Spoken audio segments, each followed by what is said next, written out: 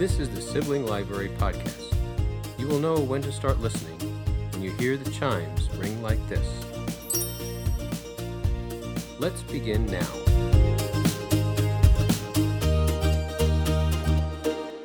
Welcome to Sibling Library. My name is Julia, and Katie and Megan will be along shortly. I just wanted to provide a little introduction for this month's episode. This month we read Spinning Straw into Gold by Jane Gould, and we invited two of our dearest friends and best listeners onto the podcast, Courtney and Caitlin, who will introduce themselves later on. But for this month, we hope that you enjoy our oversized episode of good conversation between 5 women in celebration of Women's History Month. So, on with the show. All right, welcome everybody. We have a couple of really exciting guests with us today. We're going to talk about who they are and then what we're going to be talking about. I would like to introduce and welcome my friend, Courtney. And she is my friend from work, but she has become even closer of a friend through books and through hilarity, I have to say, enthusiasm and passion. So I want to welcome her to the show. She's been mentioned many times on the show, and she's curated a lot of my reading in the recent last few years. So I want to thank her for that and welcome you to the show. Thank you. I'm very excited to be here. Awesome. All right. And Megan, would you like to introduce your guest? Yes, we have Caitlin, who I have also mentioned on the show. We also had her son, Evan, on the show in December. That was December, right? Yeah. Caitlin is one of my very best friends since freshman year of high school. I don't know when we figured this out, but at some point, I think the first time we started talking about books for pleasure, I noticed she had the Unicorn Chronicles in her closet. And we started talking about the Unicorn Chronicles, and I knew from then on she was a kindred book reader spirit. So thank you for being here, Caitlin. Before we go too far away from introducing Caitlin, Megan, can you tell the story of when you first broached her at school? It's my favorite story. I've told this many times. I would love to hear Caitlin tell it, but that's okay. I can tell it one more time, and then we can get Caitlin's take. Yes, my perspective of what actually happened. So Caitlin's maiden name was Radosevich, which rhymes with something. We won't go into that, but that was one of her nicknames. But before we got super close, we were just acquaintances kind of at this point, and I noticed she was in my math class, and we used to eat lunch together after math class, but we didn't walk together from math class to where we ate lunch together. We just kind of walked 5 feet apart from each other. But anyway, that's social distancing before it was a thing. We were social awkwarding from a very young age together. Oh, that should be a thing. Yeah, I think so. And this was back before students had laptops, so pen and paper, pencil and paper in math class, and I ran out of paper, and she was the only person in my math class that I knew who she was. Anyway, we weren't friends again at this point, not close anyway, but she sat on the opposite end of the room from me, so I snuck behind her and tapped her on the shoulder, and she twitched and looked at me. And she was like, "What?" And I was like, "Can I borrow a piece of paper?" And with this look of disdain, she reached into her backpack, pulled out one sheet of paper, and flung it at me. And I was like, "Thank you, bye." I went back to my seat. Okay, but you said it perfectly. You were creeping up to me and tapped me on the shoulder. I was not expecting you, so you scared me. And I'm like, who is touching me? Because I am in a bubble when I am in class, just a bubble of me. And for someone to burst that bubble was shocking. And then I was like, oh, I do know you. Yes, you can have paper. But you scared me, and I wasn't ready for it. And are you positive it was just one sheet? I feel like I might have been more generous, but I don't remember that part. But to be fair, if it was just one sheet, I did just ask for one sheet. So true. Yeah. So I just took you by your word. And we've been best friends not quite ever since that moment, but several months later. Yeah. Yes. So it worked out. Yeah, we got past that social awkward boundary, and it's Yeah, you popped my bubble. Did you ever return the sheet of paper? No. Yeah, you have to borrow it. Yeah. No, but I'm sure I lent you some paper somewhere along the line in the Really? next 4 years. I'm am also sure that I Caitlin was always prepared. Probably. Probably. She might be your best friend, but she's my kindred spirit. So Exactly. That is true. Yes. All right. And then in the spirit of getting to know each other even more and our listeners getting to know our guests, we're going to go through a really quick icebreaker question from our fun list of Would You Rather, literary edition. The bookish Would You Rather. Again, it can be found on Google. So the question we're going to answer to this month is, would you rather be friends with Hermione Granger or Matilda Wormwood? Who wants to start? Let's start with our Katie, you wanna- guests. Okay. Put them on the Start with our spot. guests. I'll go Whoever's first. ready. Yeah. Go for it. Caitlin. So I unfortunately have never actually read Matilda. The only Matilda I have experienced is through the movie. But even regardless, I 100% would want to be friends with Hermione because I feel like she is me. Like we are the same person and we would probably get along very well because we constantly want to be perfect and we're good at school and we have our friendships and we hold on to them tightly, and she is just my type of person and I would love to know her and be able to do magic, of course. And Hermione Granger would for sure share one piece of parchment with Harry Potter. Exactly. But she would make him work to get the answers himself. Yes. Well, at the risk of stepping on some people's toes, I too also would be friends with Hermione, but I think she would annoy me a lot. 'Cause my relationship with Hermione has changed over the years as I went from loving her and identifying with her to being like, wow, she can be really like, you know, closed-minded and dismissive of anything that she can't like prove by, you know, looking it up in a book. And she's super over-prepared, but you know, sometimes you got to fly by the seat of your pants, Hermione. Like you can't just, you can't prepare for everything. Although she really does save the day by doing exactly that a lot. But I feel like if I were friends with Matilda, I would just like get very caught up in like the generational trauma that is so dark in that story that I did not pick up on when I was a kid. And I would just sit there being like, let's hold space for you, and let's hold space for the Trunchbull, who's equally damaged in so many ways that they don't go into in the book. So I don't think I could be friends with Matilda. I think I'd end up being her That'd therapist. be draining. Yeah. Yeah. That would be very draining. That's really well said. Yeah. I don't think I have anything to add to that. Mic drop number 1 for Courtney. Does anyone else want to jump in? Julia? Go, Megan? Julia. well, I was gonna say Matilda because I feel like she needs it more. Aww. Now I'm an asshole. 'Cause she ends up very happy with Miss Honey, and I would love to meet Miss Honey. So Would you be friends with her as an adult, or because that could be problematic if you're just some random adult hanging out with this? that's what I was thinking too. Like, are we their age or are they adults now? Because like Hermione, I would hope is not as annoying now as an adult or closed-minded. Like she has learned her way out of that. Megan, your turn. I can't decide. I've been trying to decide this whole time. And I feel like, you know, that one episode of Modern Family when Cam is talking about Sophie's Choice and he's like, I've never seen Sophie's Choice, but I can't decide. That's how I feel right now. Real Sophie's Choice. Yeah, I feel like I would want to be friends with child Matilda when I was a child, and then adult Hermione. And I can't explain. Katie, I really don't know. I can't decide. Good podcasting. Thank you. Both. I want to be friends with both. Who would you rather be friends with, Katie? Hermione or Matilda?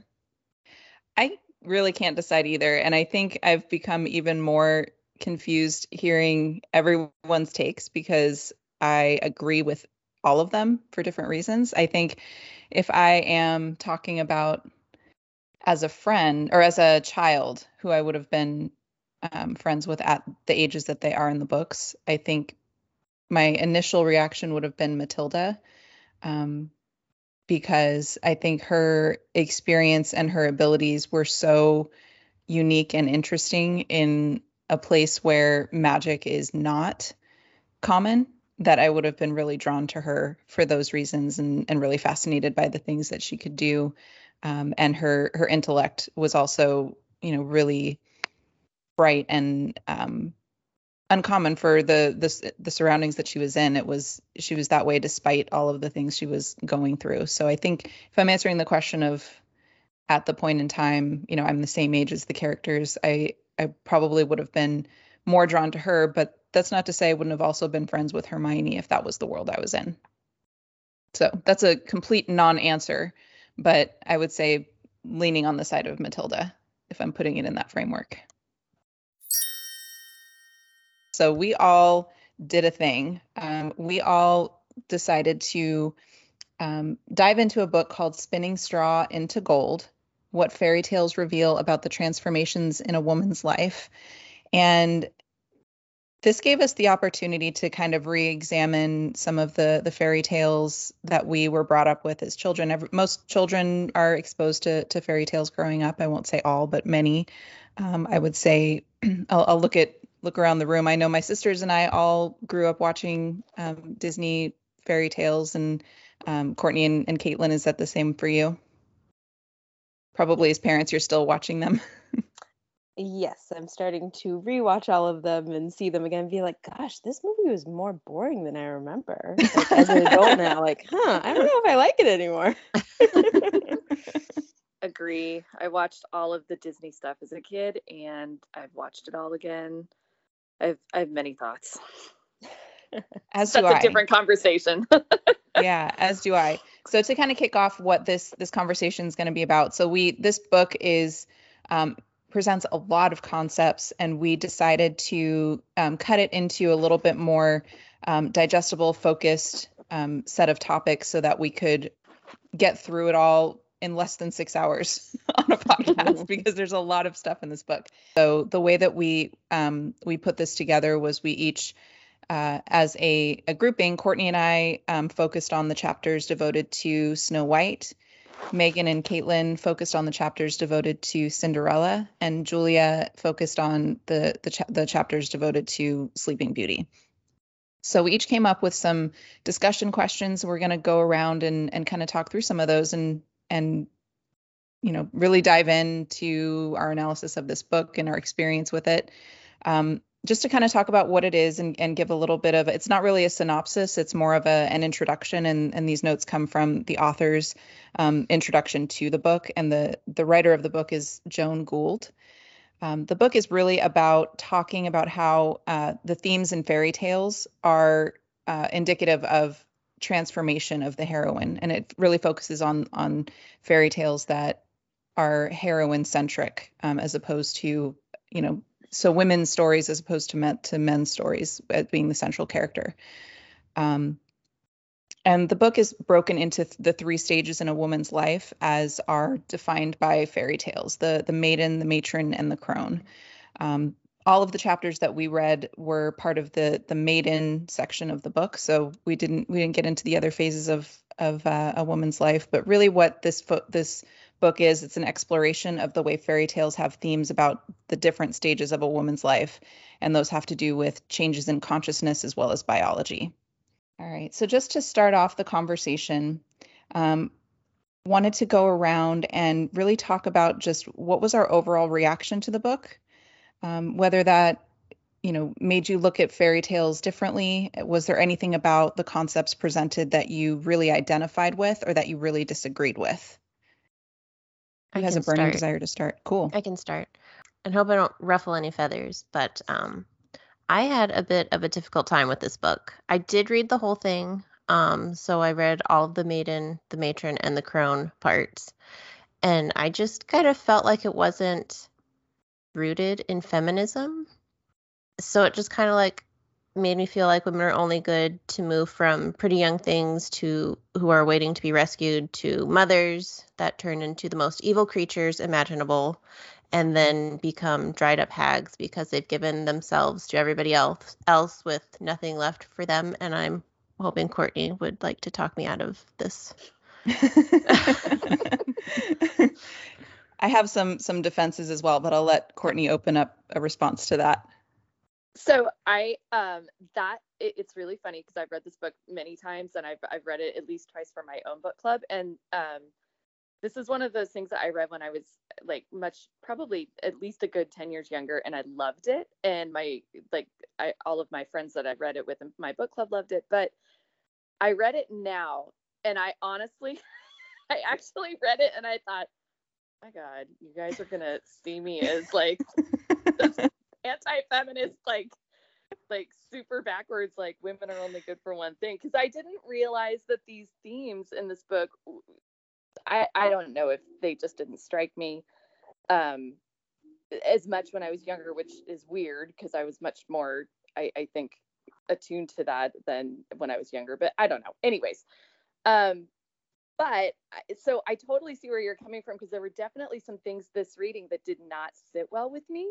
And I was kind of playing like back and forth in my mind and I think where I ultimately land in this is that you have to buy into her thesis. And the thesis is that this is not about examining women's roles in this cultural moment. It's about re-examining the myths and these like archetypes that have existed and grown out of these cultures for hundreds or even thousands of years. And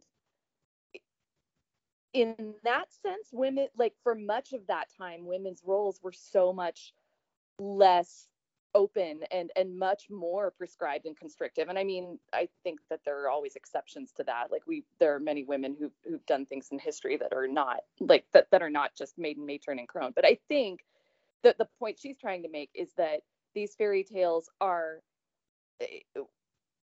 they are showing how women, these archetypes of women have come up over the years, and that in a very different way from being action oriented or outwardly oriented.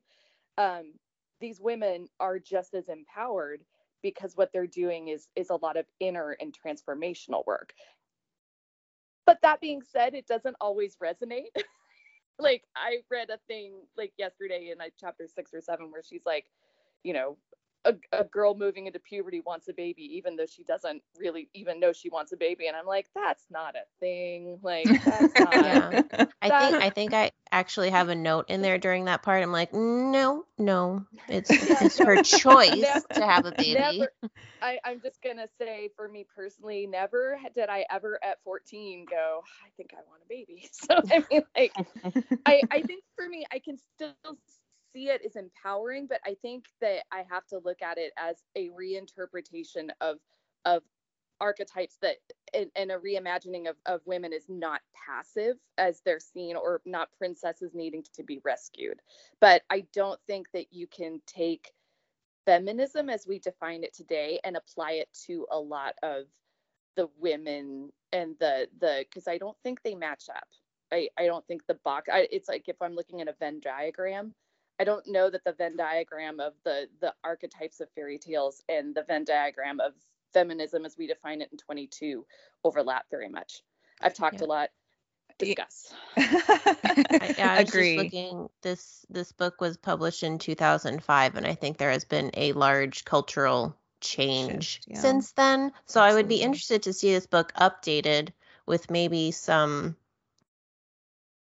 of the modern culture sprinkled in there to be like, this is what they did back then. But I don't know if that's goes against her thesis, but yeah, I didn't find it relatable. I see. Yeah, no, I can see where you're coming from. I agree that there are pieces of this that are really discordant with the way things are today and the way we think about things today.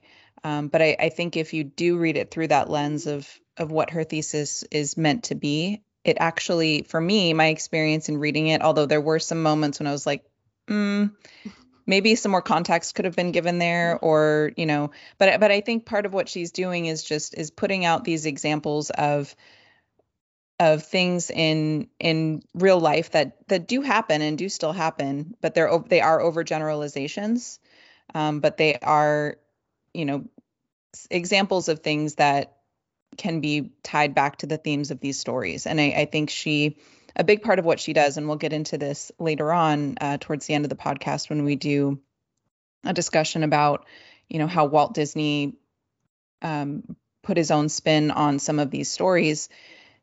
I think part of what she does, and at least my shift in looking at these stories, because my view of them has largely been, the Walt Disney version, is actually empowering, because she talks about how, these stories at their core, when they were written, hundreds and hundreds of years ago, when women's roles were very, very different, were about the heroine's transformation and the work that she has to do to move into the different stages of her life.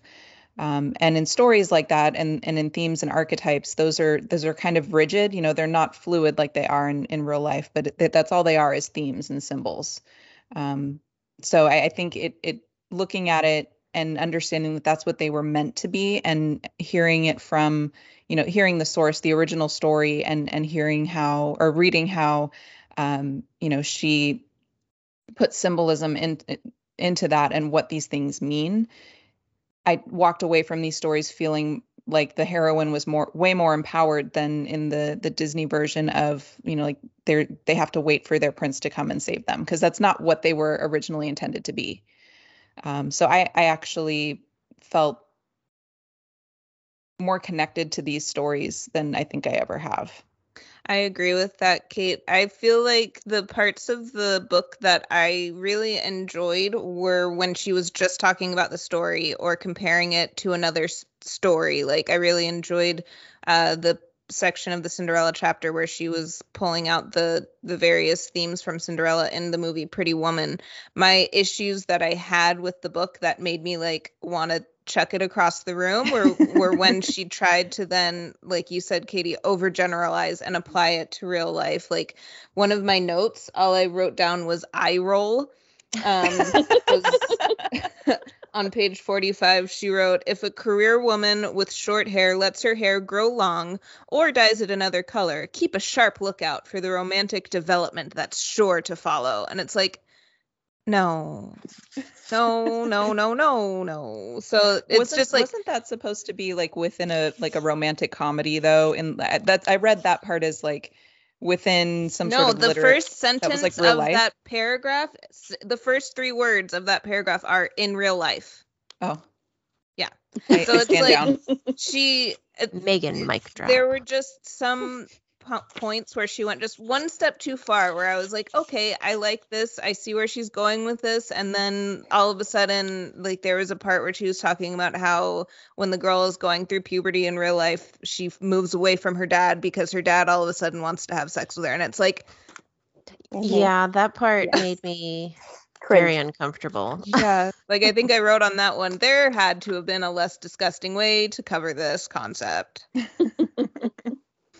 Megan, you made a point about that. I also found it really interesting when she was just talking about the stories or comparing just the stories to each other. Mm-hmm. I really liked how throughout the whole book she talked about Persephone and Hades, which I had just finished reading a webtoon comic called Lore Olympus. Like, I read the whole arc, and I remember thinking throughout the whole thing, I was like, I wonder how much this actually ties back to the original myth, the original story. And just from what I read throughout the book, it seems like it has been pretty faithful to that story.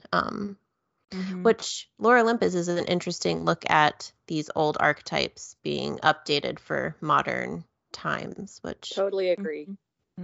Very much recommend checking out that comic. Everyone should read that. Yeah. I stand Lore Olympus. Caitlin, what were your initial thoughts on the book? So, mostly hatred. When I started reading the book, I got offended very quickly by it, and that definitely clouded my judgment. I'd say by the time I finally finished where I left off in the book, which was the Cinderella story, I was starting to soften, and I could see like a little bit of like a glimmer of hope, but I just remember like a part where she's like, "Oh, all girls do is look in the mirror at themselves for hours and hours," and I'm like, who do you think we are? Are we that basic of an individual? And I mean, I kind of get what you're saying, Courtney. You have to look at it through a lens because you do. She's overgeneralizing lots of things, trying to get a point across. But I just became so offended, like in and out, for females, for males, because she was just belittling male experiences too, and saying that Yeah, that basically is true. all they care about is the thing between their legs. And I'm like, there's more to individuals than just that. Mm-hmm. And you're really diminishing people and the life experiences and what we go through. And a lot of these stories, you have to look through different cultural lenses. Like when she's saying that females, once they're done mothering and they turn into the evil stepmother because they're no longer fertile and beautiful. Well, that depends on the culture you're talking about. In some cultures, those women are the most revered and looked after Mm-hmm. because they have those life experiences. And I mean, in a way, I want to finish the book, but I don't think I'm going to make it through because my emotions were just so strong and I just became offended too often. But Yeah. I get what she was trying to say. Maybe if there was a rewrite of it and there was a little less talk of being like sexually attracted to your dad, maybe I could make it through a little bit more. Yeah, a little bit less of that. Like, I feel like if I were to make it through the rest of the book, I would have to just skip out the chunks where she's actually trying to apply it to real life and just focus on the chunks where she's talking about the fairy tales and other stories that follow the same archetypes. I agree, because Yeah. I mean, I liked how she would present some of the fairy tales and make you think about it in a different way. Like, oh, I can see how you can make a valid argument of that. But I just Mhm. became so offended over and over again when she would apply it to a real life person, because I'm a real life person and I don't agree with what you're Yeah. saying. Mm-hmm. I think I was definitely the weakest point in this. I think that the parts that are the strongest is when she is like retelling the stories that like we all know the basic like roadmaps of like nobody doesn't know what happens in Cinderella, but like Mhm. she retells it from this way that you're like, oh, I never thought of it that way. And then I really like the way she especially with like some of the like she would bring up different cultures that have that story. So you would hear several different versions of Cinderella. And then I even liked the way she did tie it into modern storytelling. So like with Pretty Woman, or when she was talking about other examples of like, movies and pop culture. But yeah, I think that the part that I don't know that it stands up as well as the rest of her analysis is when she's bringing in real life experiences. And I don't even know that it would have been a bad thing if she brought in her own life experience. Like I thought that it was a very she definitely had a certain point of view from her own past and her own Mm-hmm. relationship with her mother, and having her husband like pass away, and sort of making that transition. And I even think if she kept it to that, then Mm-hmm. she's the author of her own experience, so she can speak to that, and I'm not going to say it's not valid. But I agree that when she would bring in all these other real life women and experiences, I feel like it was too distracting. It almost like was like, I don't know that I agree with this, and I don't actually think that it helps make the point that you want to make. Yeah, I think that's a really good point. If she would have took the fairy tales and the lessons she was trying to teach and just applied it to her own experience, I would have a very different opinion about this book. But the fact that it was just all of the overgeneralizations was what made it a bit problematic. I agree also. I mean, I even looked up who she was and like, are you a mother? Like, are you a mother? Were you married? Like, do you have these life experiences? Because from what I read, it was so narrow of a view. I was like, have you gone through these phases or not? So I was kind of shocked that she had like 3 children and a husband and all of that too. Yeah, and I think what narrows the view, again, if you're looking at it through the lens of what her thesis is, to bring it back to, I think, what her intention was, even though as we're pointing out and identifying that there's certain areas of the way that she approached that didn't achieve at least what we wanted to get out of it today. Maybe it would have been very different if we'd read it 20 years ago when it came out, and opinions and attitudes were a little bit different than they are now. I think there's been, as we said, a cultural shift when it comes to some of these topics. But I think part of what made them so narrow is because she was trying to make them fit into the symbolism of what she was trying to illustrate. But I think everyone is absolutely right that she could have actually made that point more effective if she'd left that stuff out, at least from the way that we're reading it now. Yeah, and let us kind of apply it to our own lives as we see fit. Yeah. Yeah, because I definitely found a lot of opportunities to do that within my own life, and did identify with a lot of the concepts that she introduced, and felt like some of the parts of the stories that I'd never thought about before were made much more sense and just kind of illuminated it for me. So very good. Any last thoughts about kind of our overall reactions? Did we get it all out? I feel better. Yes, it's off my chest. So we have a complicated relationship with this book. There's parts of it that we identify with, but parts of it that maybe we don't, and we're going to keep talking about it. All right, so we're going to start the opening fairy tale that this book presents is Snow White, and that was there was the first two chapters. Courtney and I were responsible for bringing some discussion questions to that. So to start it off, the first two chapters of the book are devoted to the fairy tale Snow White, and Courtney and I were responsible for bringing some discussion questions to the group around that. The first one that we're going to talk through talks about the colors that are in the story. So colors are really symbolic in this fairy tale: white, red, black, and gold. How do these colors appear, and what do they mean throughout the course of the tale, both to Snow White and to the evil queen? So I thought this was a really interesting concept that was presented, because it wasn't one that I'd ever really thought about, and it was a really cool way to open up the book, because she's already laid out, this is going to be the structure. It's maiden, matron, crone. And that's what these three colors actually represent. So white is the maiden, red is the matron, and black is the crone. So white has to do with innocence, purity, and light without heat. And red is quite literally meant to symbolize menstrual blood, and what happens, when you move from childhood to womanhood, and what that means biologically. And it also represents sex. And then black brings in some really interesting concepts around unconsciousness and death, and that kind of moves more into the crone space. But as we know in this story, as well as when we get into Sleeping Beauty, unconsciousness and sleep plays a very big part of the role in the story. So as far as like what the colors mean to the different characters, Snow White is moving from white into red, and the evil queen is seeing her move from white into red and is feeling like she's being pushed from red into black. And then she feels very that like it's happening before she's ready for that to happen. So she has to lash out and stop this process from happening. She wants to stop Snow White's transformation so that her own transformation gets frozen and she stays within this, vital young stage of her life.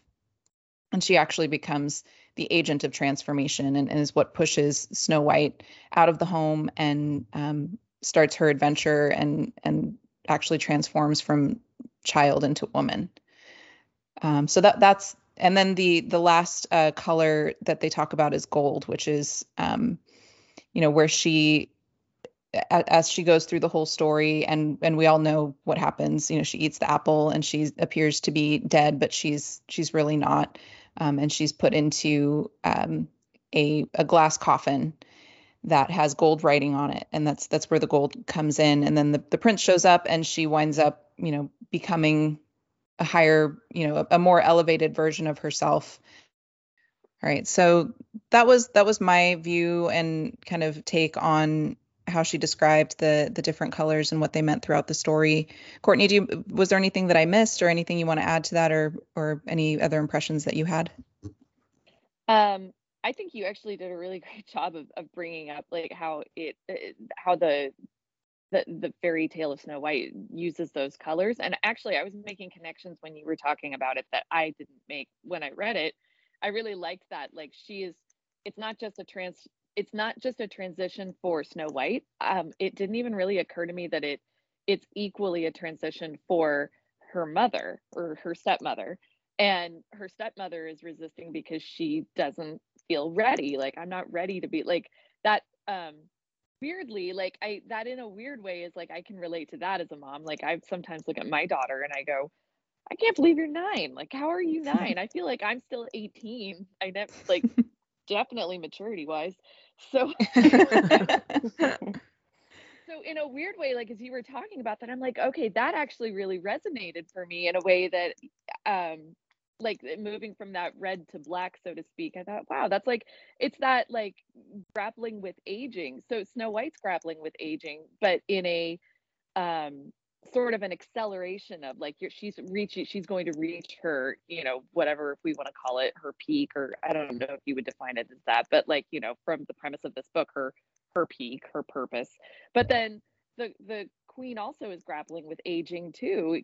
So they're both like struggling with this concept of time passing and transitions and developing, but coming at it from different places on that timeline. And I just thought the way you described that was really well said, and the way that the use of the different colors actually really kind of illuminated that for me. I'd love to hear other people's thoughts.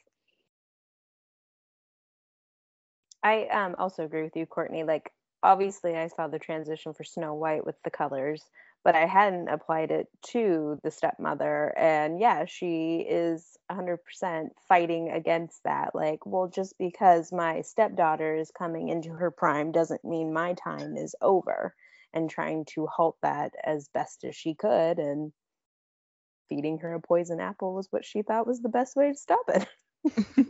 Her first attempt was to eat her heart, but yes.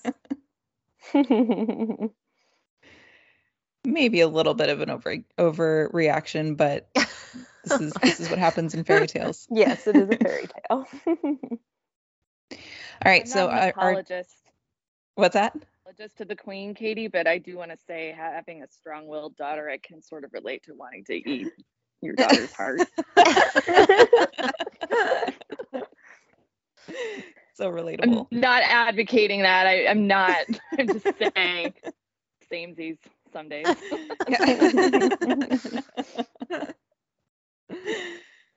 All right. So, wonderful segue, Courtney, into your question that you brought. The terrible mother is posited. The terrible mother is posited by the author as an agent of growth. If the queen hadn't become jealous of Snow White, none of the events of the story take place. So the terrible mother is a necessity. What happens if a terrible mother never comes along? What if the good mother remains? What happens then? So I thought about this and I wrote this down. Like, I wrote that question down before I had finished rereading the chapters on Snow White. So I think that Joan Gould actually does go into that a little bit, but I kind of was thinking about it like, so the terrible mother is like we were saying, she's this age, she's kind of what propels all of the action here. Like, nothing happens if the queen doesn't get jealous. But what if the queen doesn't get, that's what prompts, Snow White to transform and to go from being a child to, being on that path to adulthood. And my thought was, what happens when you don't have that dynamic? What happens when you just always have the good mother? And so she speaks a little bit to that. She speaks of always, I think that the premise she was making was that, like, the good mother wants her child to always stay a child. And so if you don't have that transition at some point, like all right, move out of the nest, come on, you got to move forward. It's own problems, and it causes its own dysfunction. I think I was thinking about how in my mind, the best example of a good mother that's allowed to run amok without being checked is the witch that kidnaps Rapunzel. And if you ever watched the movie or saw the Broadway show Into the Woods, it's so heartbreaking, because like when the witch, you know, they have this confrontation, and she realizes that Rapunzel has been sort of you know, going behind her back all along, while she thought her daughter was just safe in this tower and this home she'd made for her to protect her from the world. And the witch sings this like such a heartbreaking song. She sings like, "Stay with me while you can be a child. No one will ever love you more than I." And it's tragic, because she's like the ultimate, she's the good mother that was never reined in. And what ended up happening was this rift between her and her daughter as a result, because her daughter never was allowed to develop. So it's weird. That's thinking about how, even though it can be, as seen in Snow White, a traumatic thing to have this terrible mother that then that starts you on this journey, it could equally be a terrible thing to have a good mother that never allows you to develop and make that journey toward adulthood and self-sufficiency. I'd like to know what other people think of that, though. I think I that's wouldn't fascinating. Yeah. But I would Sorry. also say that that's not necessarily a good mother either, because you're Yeah. not allowing yourself to be the good mother of allowing your child to grow up and understanding that those are the phases that they have to go through. So I'm not sure exactly what term you would call that mother, like the well-meaning mother that holds The on smother. too tight. Yeah, the The smother. smother. There we go. I like it. The smother. Yeah. Great. Yeah, But I I think oh, sorry. Oh no, Sorry go to ahead. interrupt. Go ahead. I was just going to say, I think that the concepts of the good mother and the terrible mother are, you know, we know in real life that there's a spectrum there, right? It's not one or the other. And I think what she's talking about is like, in these stories, that's all we see. Like we don't see, because these are all cautionary tales, right? We don't see the person that does it right ever. You know, Right. we see one or the other, and it's all like this. These are things to watch out for, so that you don't fall into those same tendencies or temptations, or, you know, traps of your own, whatever it may be, jealousy, selfishness. You know, and as you said, Courtney, she brings up a lot of this theme throughout the stories of, you know, again, this is an overgeneralization and could be seen as anti-feminist, but the idea in these stories that a woman wants above all else to have a child, because you know that that's the type of love that you're never going to experience. Like you're going to love someone, and someone's going to love you more than anyone else in the world, and that's a unique experience. And as you start to lose that, that's when even the same person can shift from, like, in the child's perspective, from being the good mother, like you're the person that loves me more than anything, to being the terrible mother. And in some of these stories, that's when it's almost like this could be the same person, but symbolically they're swapping it out with another character, because in the perception of the child, like, this can't be my mother, this is an imposter, right? So that's a super interesting idea. It's almost like the good mother and the terrible mother, while being their archetypes, they're not, you know, like to your point, Katie, no one is all good and all bad. It's almost like it's not that they make this shift, it's just the shift in the way the child sees them based on where that child or that girl is in her development. When you're a child, you need that good mother, and that's typically what you'll see. And then as you get older and you start to try to figure out who you are away from your parents, you do a lot to separate yourself from your parents, and especially from like your parents, like you're the parent that is the same gender as you a lot of times, like, oh, I don't want to be that way, or I don't like doing that. And in that way, it's like you become like then your mother becomes the terrible mother in that way. It's not really that they were any different, but you are seeing them differently, or you're assigning them a different role, but that's who they've always been. And they could also be responding to you, and you being the child, and pulling away from them, and, you know, trying to make your own way. And that could be a perception of them feeling rejection and or, just I remember butting heads with my mom quite a lot. She was the same person, but I was bringing out some things in her that maybe weren't parts of her that she liked very much because I was not always nice to her. So some of that is response to the dynamic between, the mother and daughter and what's happening there. And it's, like you said, it's the same person. It's not a different person, but it's just a shift in the dynamic. Yeah, I think that's a really interesting way to look at it. I don't know if anybody else has other thoughts. I'll just throw this in here because it doesn't really relate to the questions I picked for Sleeping Beauty, but I read the original fairy tale by Charles Perrault, and the terrible mother in that story was actually the prince's mom, which I thought was interesting.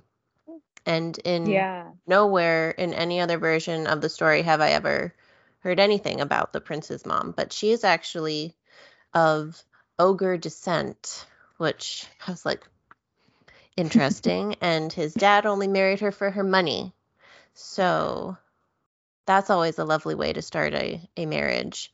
But I just thought it was interesting that really in the original, which we can talk more about later, but in the original fairy tale, the villain for Sleeping of Beauty, for Sleeping Beauty, the villain of the story is the prince's mom and not the old fairy. Not Maleficent. Right. Not Maleficent. So yeah, I will be honest, I didn't read the Snow White or Cinderella original fairy tale, so I'll be interested to hear what other differences are. Oh, I can't wait for that part. I'm excited for that part of the discussion. But yeah, I thought it was interesting. And then when the terrible mother in Sleeping Beauty. Then? We could. The terrible mother in Sleeping Beauty, the original story, ends up throwing herself in a pot of lizards and bugs and serpents, and they eat her alive because her son comes back and realizes, oh, you were trying to eat my family. So she took care of herself. I don't know if she was remorseful or if she just thought, oh, well, I've been caught.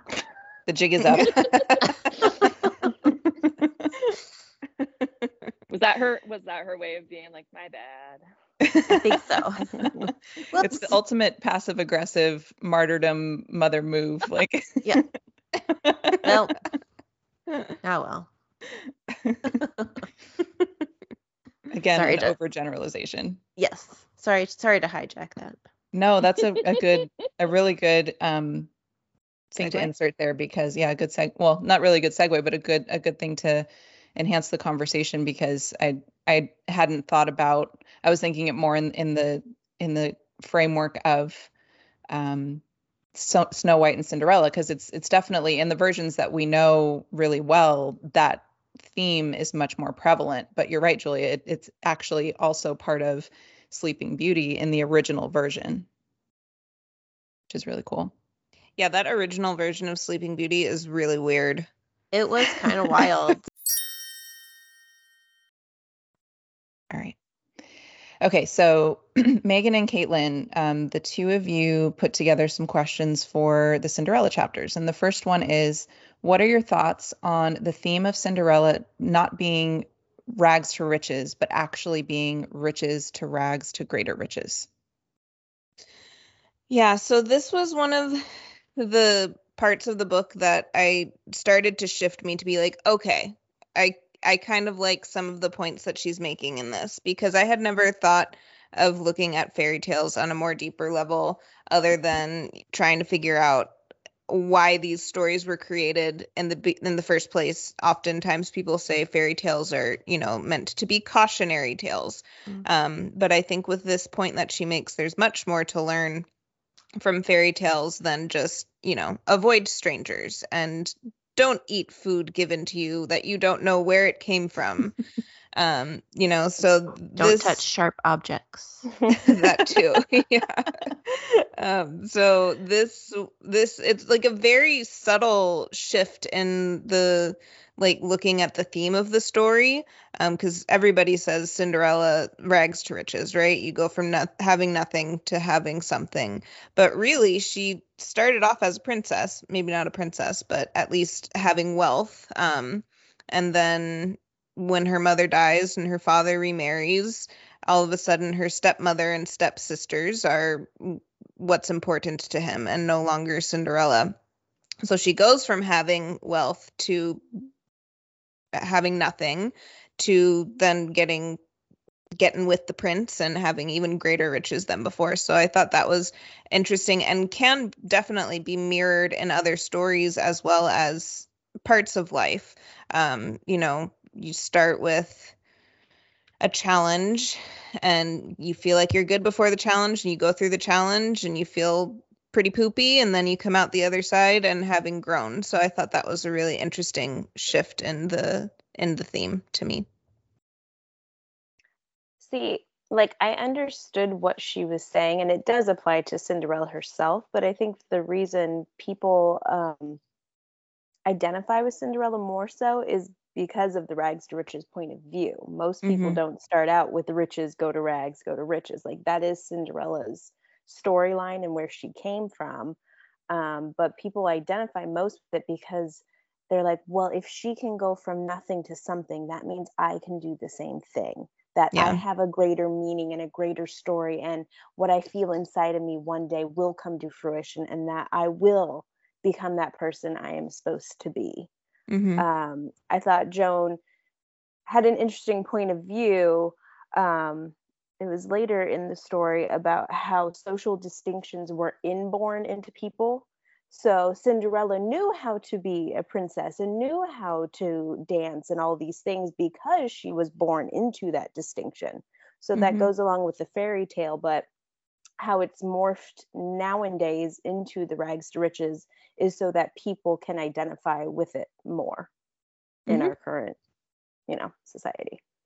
Yeah, that's super interesting. I think that really resonates, and she does talk about, and as we get into kind of the Walt Disney versions on this, she does talk about how these stories are stories that were told countless times before they were ever even written down. So there's like more versions of them than we can even fathom, most likely, and they continue to be riffed on and looked at from a different point of view to make it more contemporary and more relatable to people today. And I think that's part of what's so interesting about them, to see how they have evolved. But I think that's a really astute observation, that the theme of rags to riches is more relatable to people today than riches to rags to riches. But if you also look at it from what it's meant to mean symbolically from the original story, it's interesting too, because it's not so much the literal sense of class, but it's also the story of the transformation of the female going through her maturity. So riches, like you start out as this child who, like the world is open to you, everything is joyful, everything is play, everything is a game, to hitting adolescence and having your life be completely upended and confusing for a while. And you have to really work through that and come to a greater sense of self to get back to even greater riches and be, that stronger version of yourself. But adolescence is tough it was tough for me. I'll speak for myself. I think it's tough for a lot of people. It's tough for most people. But if you think about it from that perspective, it's really interesting, because she talks about, specifically within the three stories that we focused on, what is the indication that person is going through some sort of transformation. For Snow White and Sleeping Beauty, they go to sleep until their emotions can catch up with what's going on in their bodies. And for Cinderella, she works, and she calls it watchful waiting, I think, where she's she's kind of observing the world, and she's staying hidden behind her rags, because that's, if she were to put herself out there in the type of garb that her stepsisters do, that would make her vulnerable to, maybe something she's not ready for yet. So I think both of those perspectives and ideas of what the stories mean are super valid, depending on, what it is it means to you.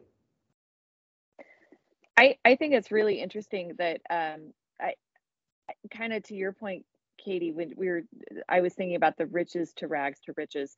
What I really, I mean, we've spent some time talking about some of the things that kind of don't hit quite right with some of this book. But one thing that I actually really loved is where she says, and I had to find it, the moment of transformation, at the moment of transformation, Cinderella falls in love with herself, which is the necessary prelude before she can be loved by anyone else. Her fairy godmother has filled her with pride, which shines through her body and looks from the outside like a gold and silver gown. And I just love that idea that like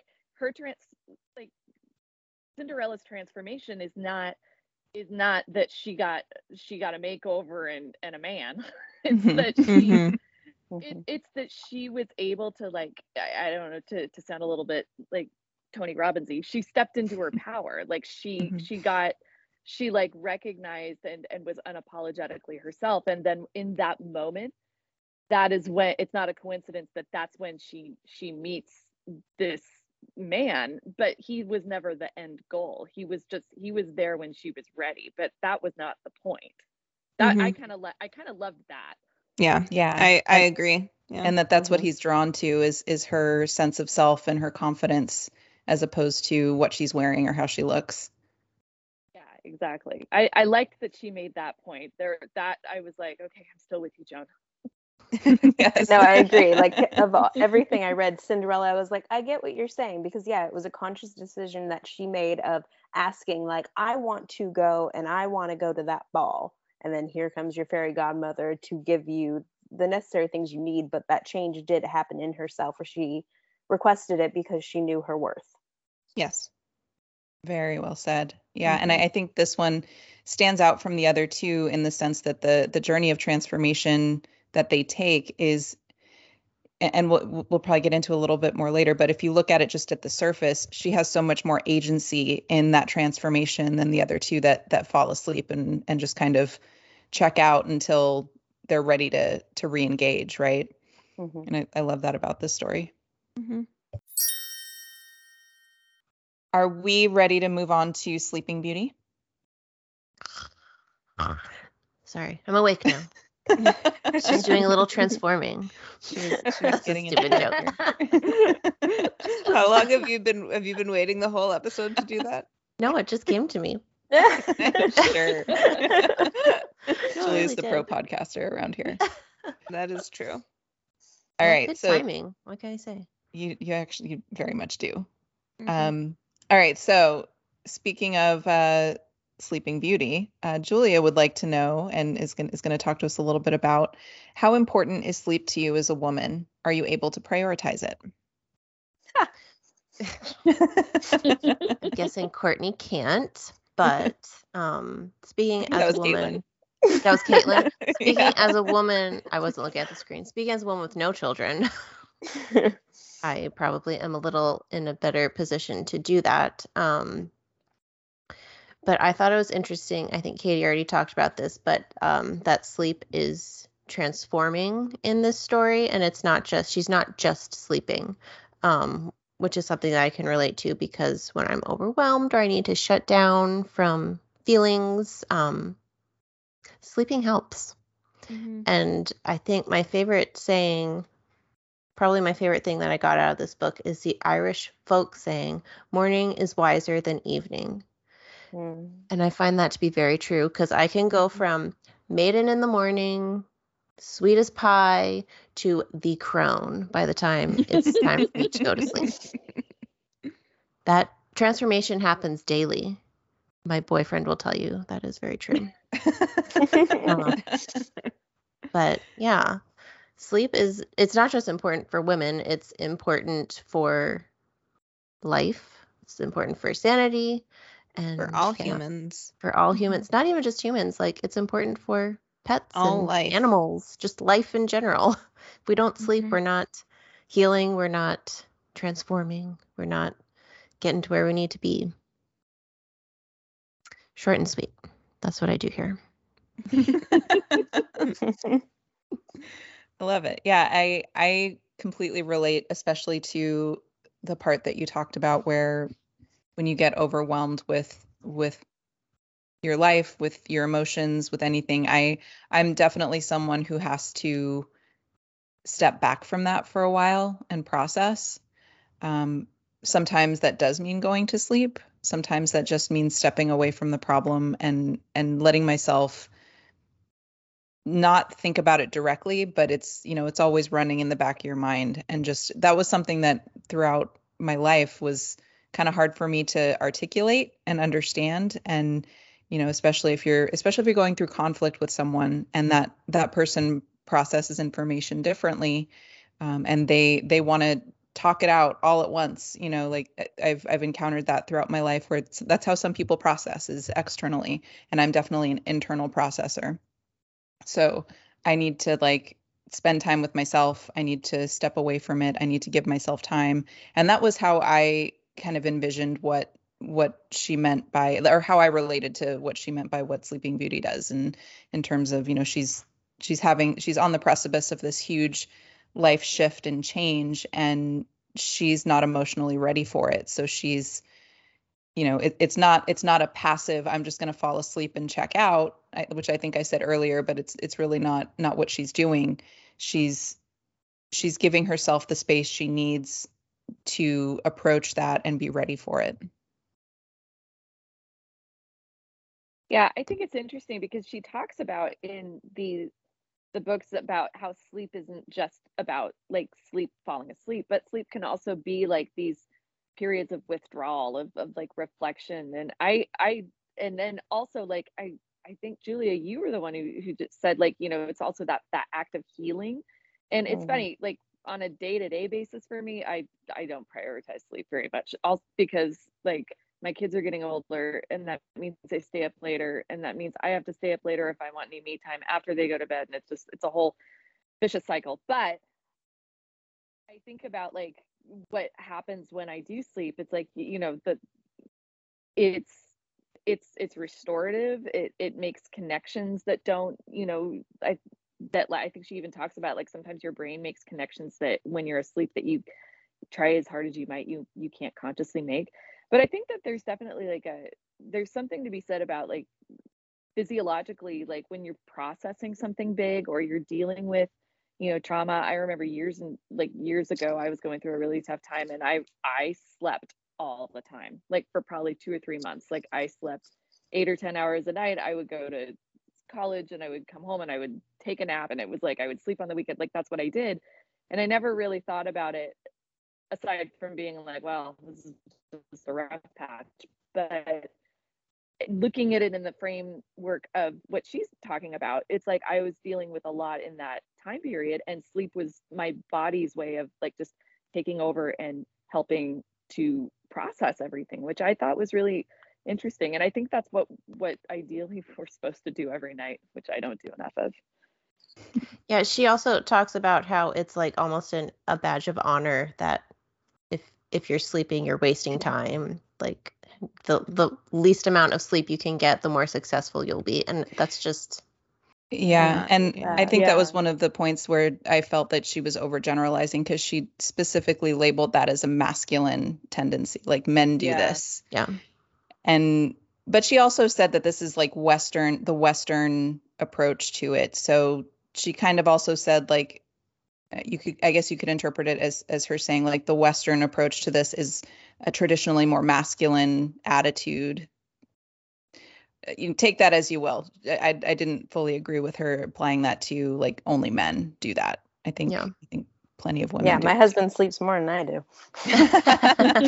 Maybe slightly jealous of that, as I'm poking him awake at 8 a.m. Like, I've been up for 3 hours. Wake up.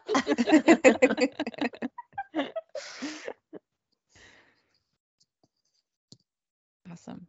All right. Any other thoughts on the wondrous world of sleep? I mean, I don't know how this exactly all applies, but as you guys know, I have 2 kids, a 4-year-old and an almost 2-year-old. And during that newborn phase, you're going to be woken up every hour, 2 hours, 3 hours. Just it's how it is. And I remember during those times, my brain would actually cause me anxiety to like try and fall asleep, because I knew I wouldn't get that restorative sleep that I needed.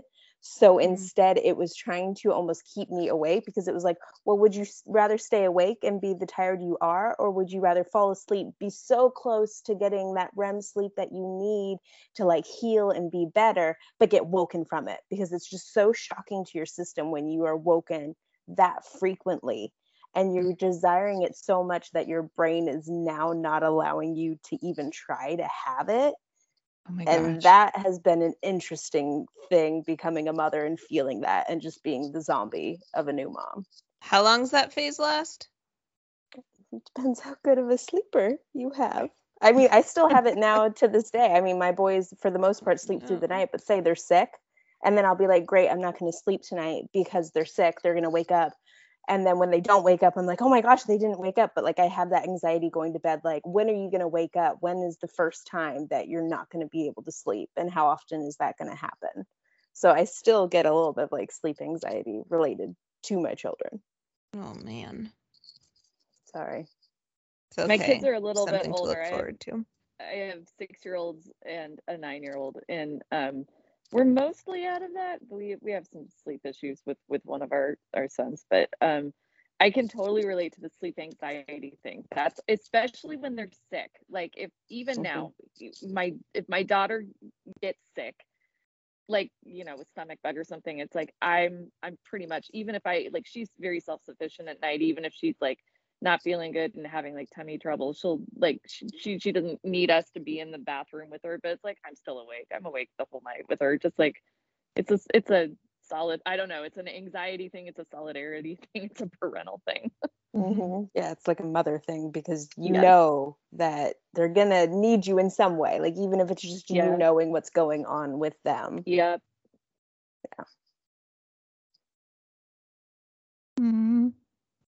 I want to give you guys both a hug right now. Sleep will come. Yes. Someday. It's okay right now. Someday my sleep will I know. come. I'm like in 10 years, I will sleep again, and this brain fog will lift. And who knows who I'll be then? Interesting. I'll transform. Maybe you're in the process of transforming. Exactly.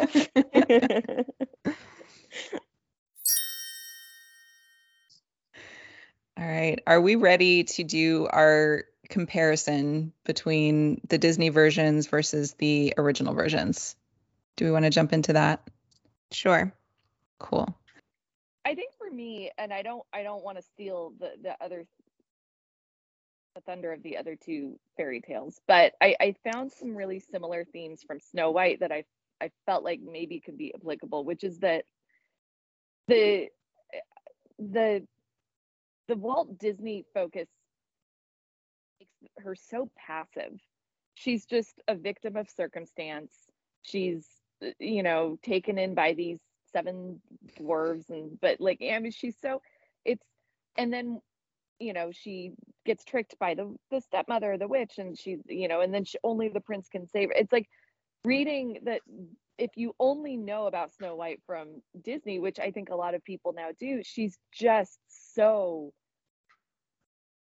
less, and it's just a love story. It's just a rescue story, and in the retelling, the way that Joan puts it, I really appreciated that it's not about the prince. He's sort of almost like the prince is just like a symbol of you're ready to become self-actualized, or you are ready to move on to whatever you want to do next now that you are self-actualized. Like it's all about that process of like embracing your development, and once she does that, like the prince is there, but it's not about him. And that's, to me, what I saw as the biggest difference in the Disneyified version versus the analysis that Joan kind of puts forth. Absolutely. I agree with that. I think that was the biggest difference. And she kind of talks about that on the front end of the book, about how she sees you know, the Walt Disney versions as being kind of more having a patriarchal slant to them, where they shift from the heroine's transformation to the hero's courage. That becomes the central focus, as opposed to, you know, this woman becoming self-actualized, like you said. And I think that shows up in a couple different ways, how it diverges from the original telling of it, in that the first one is that, the stepmother is supposed to be kind of the agent for transformation, the one that pushes things forward. And in the movie, she does push, Snow White out of her home for fear of her life. And she goes and she finds refuge with the seven dwarfs, which I thought this concept was really interesting. She talked about them as being, we talked about the good mother and the terrible mother. There's also themes in fairy tales of the good father. And they were supposed to be a representation of the good father, split into 7 parts, which made them less threatening because they were non-sexualized. They were not, if it was like one man that she was with as a father figure, that might have been awkward. But they were basically there in the original telling to be, her father that's shielding her from sexuality, like basically keeping her within her, as a child, like keeping her and helping her shield her innocence. And they were trying to protect her from all of that. In the movie, she becomes their mother. Like, she treats them like children. She starts taking care of them. And they act like children. And they act like children. And that kind of belittles the work that she's going to have to do. Like, if she can just snap into that mother role, it must be easy. Like, there's no work involved in that. There's no self-actualization. She just became it, right? Mm-hmm. And then that makes the stepmother's role in the story less important as well, because now she's just this evil being, and that it's about good and evil versus, this is the agent for transformation, and there's a reason for it. It's just evil for evil's sake, So I thought that was really interesting. And then the other piece you were talking about too, Courtney, with the prince being kind of, he's there because she's ready. He's there because it's like, I think she calls it in the book, it's more of a graduation gift. Like, he's supposed to be this representation of her coming into her own. And this is kind of what she gets, when she reaches that, as opposed to in the movie, he shows up in the first scene and he like pervades her story the rest of the time. It, like, he's not there, but he's like underpinning the motivation for what she's doing, as opposed to her just becoming herself because she wants to become herself. And then he appears, he's like there the whole time. And the last point I want to make is that is around consent, because in the original story, the prince shows up and sees her in her glass coffin and can, after some time, convinces the dwarfs that he wants to take her with him. He's in love with her. He wants to, he wants her to be with him. And as they are moving the coffin, the piece of the apple that's lodged in her throat dislodges, and it's like her body rejecting this, or being ready to let go of this. Basically, it's like coming from her, as opposed to him kissing her without consent and waking her up out of this, this thing that she's waiting for him. It's just a very different, it seems subtle, but it's really not. Like, it's a very different connotation to the two versions. So yeah. I thought those were really interesting things to compare. Mind blown. Katie, it's not not written in the Snow White section, but I loved this. I think I actually highlighted it and sent it to Katie, because I was like, this is how she's keeping me on her side throughout all the conflicting feelings. But there's this part at the end of one of the chapters where she writes, at any age, if we get a taste of who we are, if we fall in love with life in whatever form we find it, and we choose to embrace it, we can fairly call that moment the prince's kiss. And I think that is just so perfect of an encapsulation of what she's trying to say. That the prince's kiss is just symbolic. It symbolizes that the princess, in this case Snow White, developed into the person she was meant to be. Mm-hmm. Perfect. All right. Anything we missed on Snow White that anyone wants to add? Other observations of differences? All right, Megan and Caitlin, take it away for Cinderella. I mean, I haven't watched Cinderella in a while, but I personally feel like there wasn't so much of a difference between the story that we were sent, like the original one, and what Disney did. I feel like there's quite a few similarities between those two, whereas I can see the Snow White, the meaning can be completely changed, and I didn't really pick up on that in Cinderella, so I'm very interested to see if you guys point out something that I have never noticed. Yeah. The only thing that I kind of came to my mind while you were putting on a master class on Snow White there. So the only thing that came to mind while Katie was talking about Snow White was the moment when the fairy godmother comes to Cinderella. I feel like in the versions that Joan Gould talked about in the book, were more like Cinderella kind of requested the fairy godmother to come. But in the Disney version, it was kind of like she was distraught and hysterically crying, and the fairy godmother appeared based on her emotional need rather than Cinderella like requesting her to be there, which I thought also kind of the point that Courtney made was they kind of turned Snow White into a more passive character. I feel like the same thing kind of happened with Cinderella in that moment. Nice point. Yeah, that's true. I agree with you. I'm just going to go ahead and move on to Sleeping Beauty because that's kind of a good segue, Megan, talking about passive characters. Mm-hmm. In Sleeping Beauty, the original fairy tale, both the princess, who never is named, she's just either called the princess or the queen, and the prince are both fairly passive. Like, he didn't have to fight a dragon. He didn't have to fight at all to go get his princess. So he like walks up to this town and sees this castle that's covered in like brambles. He's like, "What's that?" And they're like, "Well, there's apparently the most beautiful princess you'll ever see up there." And he's like, "Oh, she must be mine."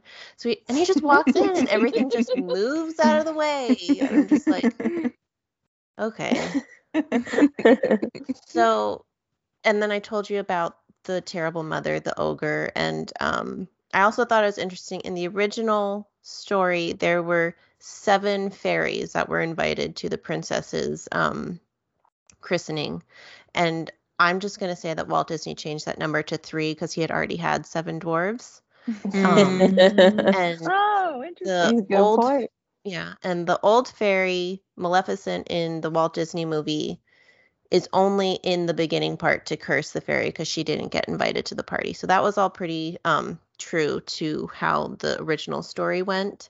And it's actually, they got the name Aurora because the prince and the princess have 2 children. They have a girl named Aurora and a son called Day, who actually says that he was named Day because he was still more beautiful than his sister. So even the boys were just better in the story. But yeah, they were very passive, and I'm so glad that they made the character Maleficent, because there is a I don't know if you guys have seen the Maleficent movie that came out a few years ago with Angelina Jolie.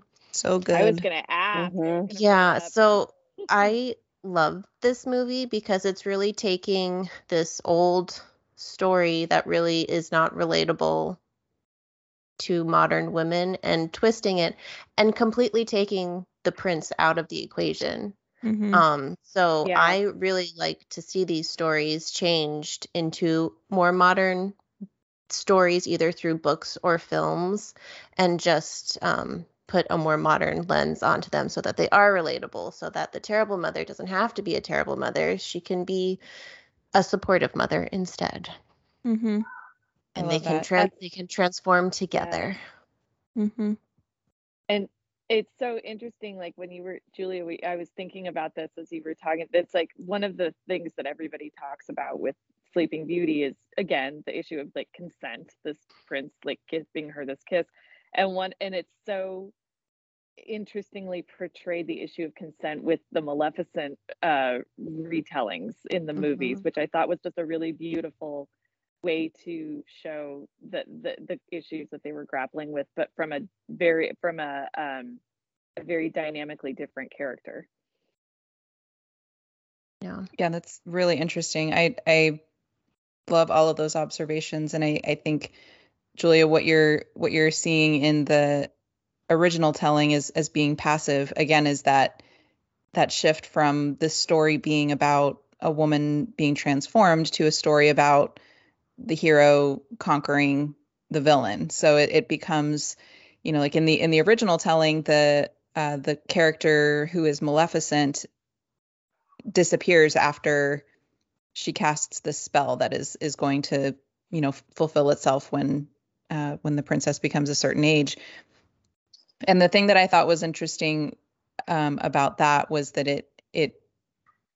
it becomes about good versus evil instead of about this woman's journey. Like when she falls asleep, she just falls asleep. There's nothing really happening, the passiveness of the everything kind of moving away for the prince again is like in Snow White, like it's because she's ready for him. Like he doesn't have to do any work because it's the right time for her. And the book actually asks the question, is it because it's the right time or the right person? And she doesn't really answer that. She leaves it pretty open-ended because I think it's both. I think you're ready for the right person when you're ready. But if you even if it's the right person and you meet them at the wrong time, it may not end well. Yeah. So I thought that was really, really interesting. And to circle back on Cinderella just for a second, I just had to say that I've been a Little Mermaid, like that's my favorite Disney movie, forever. But now it's Cinderella because it's very, like you said, Caitlin, it's the one of the three that we've looked at that is the most true to the original story. And it's a story that I think the heroine has a lot more agency in what's going on. She's consciously awake for all of it. And while she is, coming into her own in a different way, it's, it's much more a story of her transformation than it is about the hero coming in and saving the day, because he doesn't show up until the ball and he has maybe like 2 lines in the whole movie. It's very much about her. And I was kind of thinking about this and had kind of a bonus question for the group regarding Walt Disney and maybe some of these choices that he made to change some of these stories to have more of a hero's bent. Do you think that had more to do with his interpretation of the story, or do you think he was trying to make it more marketable to both sexes? You are asking something really similar to something I was thinking, because I was just thinking about how all 3 of these retellings in the Walt Disney filmography have taken stories of transformation and turned it into just a very good versus evil. They've taken an inner process and transformed it into an outer process. It's a struggle. Even in Cinderella, which I think is the least good versus evil. Mm-hmm. But still, I think the stepmother and the stepsisters are supposed to symbolize that. I think probably I never thought about it in appealing to men and women in that way, but I think yes, I think that probably is why they reimagined it and they made the focus more external versus internal. And I think they still do that now. I remember reading that when they did Tangled, they revamped the entire story of Cinderella and retitled it and brought in Flynn Rider, and they made it much more, because they thought if we just tell the story of Cinderella, it's only going to appeal to girls and we're not going to get the boys. I mean, even to the point. You mean Rapunzel, right? I'm sorry. Yes, sorry. Yes. Oh, thank you. But it's yeah, okay. they completely they thought, well, if we do this, we're gonna lose out on half of our market for kids. And it's like to the point where they just like flat out like took the name out of it, the very famous name, and made it Tangled. Like it's I love Tangled. I have thoughts on that. But anyways, it's kind of the same thing that they've done here, right? Mm-hmm. Yeah, and I think you came upon another really good point of, not maybe it's not it's also about, it could be about marketing to a wider demographic, but also about, that external process is a lot more cinematic than an internal process. Like it's more visually exciting. You can create more adventure around it as opposed to just, oh, this person's sleeping and they're processing and that's what's happening. Like that's not super exciting to watch. even though like you can tell that story and you can read that story and it can be more interesting and you can kind of create that story in your mind, but to put that on a screen is not a very visually interesting story. So maybe it's both. It could also be sorry, you can go, Caitlin. I'll remember what I was going to say. Well, and I think that's the beauty of that movie Inside Out, where like they had to take all those internal processes and make them into their own separate character to show the evolution of how everyone processes their emotions. And that's the beauty of that movie, is them being able to finally show that. Totally agree. Oh, I just got chills. Yeah, I love that. Caitlin, I love mic getting drop. wrecked by that movie.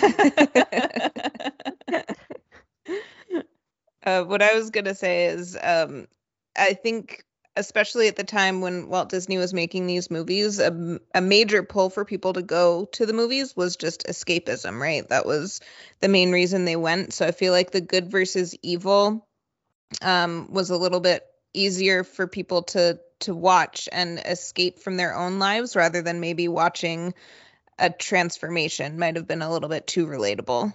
I don't know if that made sense.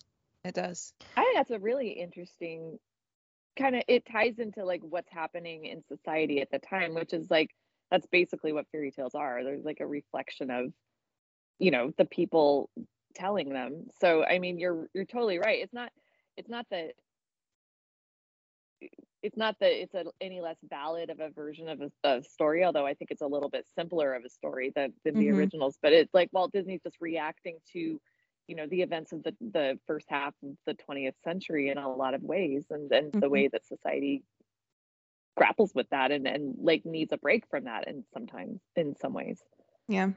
I agree with that. I was thinking too, I think Katie said that these stories were originally created and told orally over the years as like cautionary tales. And I think in order for them to keep existing, they need to be changed and modernized, and so that they're relatable to people in all of time, forever and ever. So I am here for the retellings and the forever reboots, and if they're doing it in a way that empowers anybody, I am wholeheartedly down for it. Yeah, I think it's exciting to see how these stories are becoming more and more balanced, as far as whether it's a heroine's transformation or a hero's journey, and the different takes on it that are bringing those two ideas together and letting both exist in the same space, I think is a really neat idea.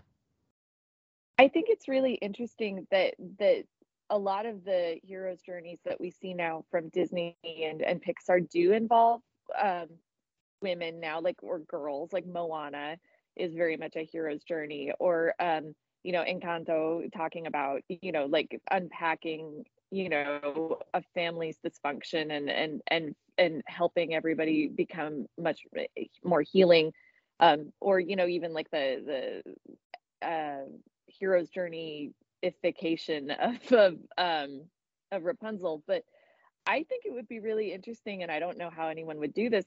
Why is it that you can't flip the script and you can't have a male-centered movie where there is a lot of reflection and internal processing? Yeah. I would pay to see that. Same. I don't know what that looks like, but I just think it's really interesting that we've as a culture and as a movie going audience have recognized that women can occupy the same space as men in terms of that hero's journey, but we haven't turned it around and said men can occupy that same transformative space as women. Totally agree. I think you are on the way to your first screenplay, Courtney. I think you've got your idea. There we go. Put that one on my to-do list. Awesome. This has been, I've been really excited for this conversation, and I don't want to quell any last thoughts that are out there. So let me just check and see if there's any other burning ideas and observations or opinions that anyone wants to share before we close. I just want to say that Courtney, thank you so much for recommending this book for us. I know we kind of had a love-hate with an emphasis on the hate for some parts of it, but I think this has been a really interesting conversation, and there was a whole lot of stuff in this book for us to think about and reflect on. So thank you for recommending it. Yes, thank you. Thank you for bearing me as I rediscovered how some parts have not aged well. That's okay. That just means we've grown, so that's good. You're right. Oh, I like that. Mm-hmm. Well, this conversation was one that I was really excited to have, and it definitely did not disappoint. It exceeded my expectations, and I want to thank our guests for joining us, for taking some time to both prepare for this, because that was a lot of work, and then spend the time to discuss it. It's been really fun, and I've learned a lot from each of you in hearing your perspectives on this book. So I want to thank everyone. Yeah, thank you guys. Thank you for bringing us on. It was fun. Thank you. It's been an honor. All right, we'll do the send out. Until next time, let's read, share, and repeat. Bye. Bye. Goodbye. Bye. That brings us to a close on this chapter of Sibling Library. Thank you for listening. Until next time, let's read, share, and repeat.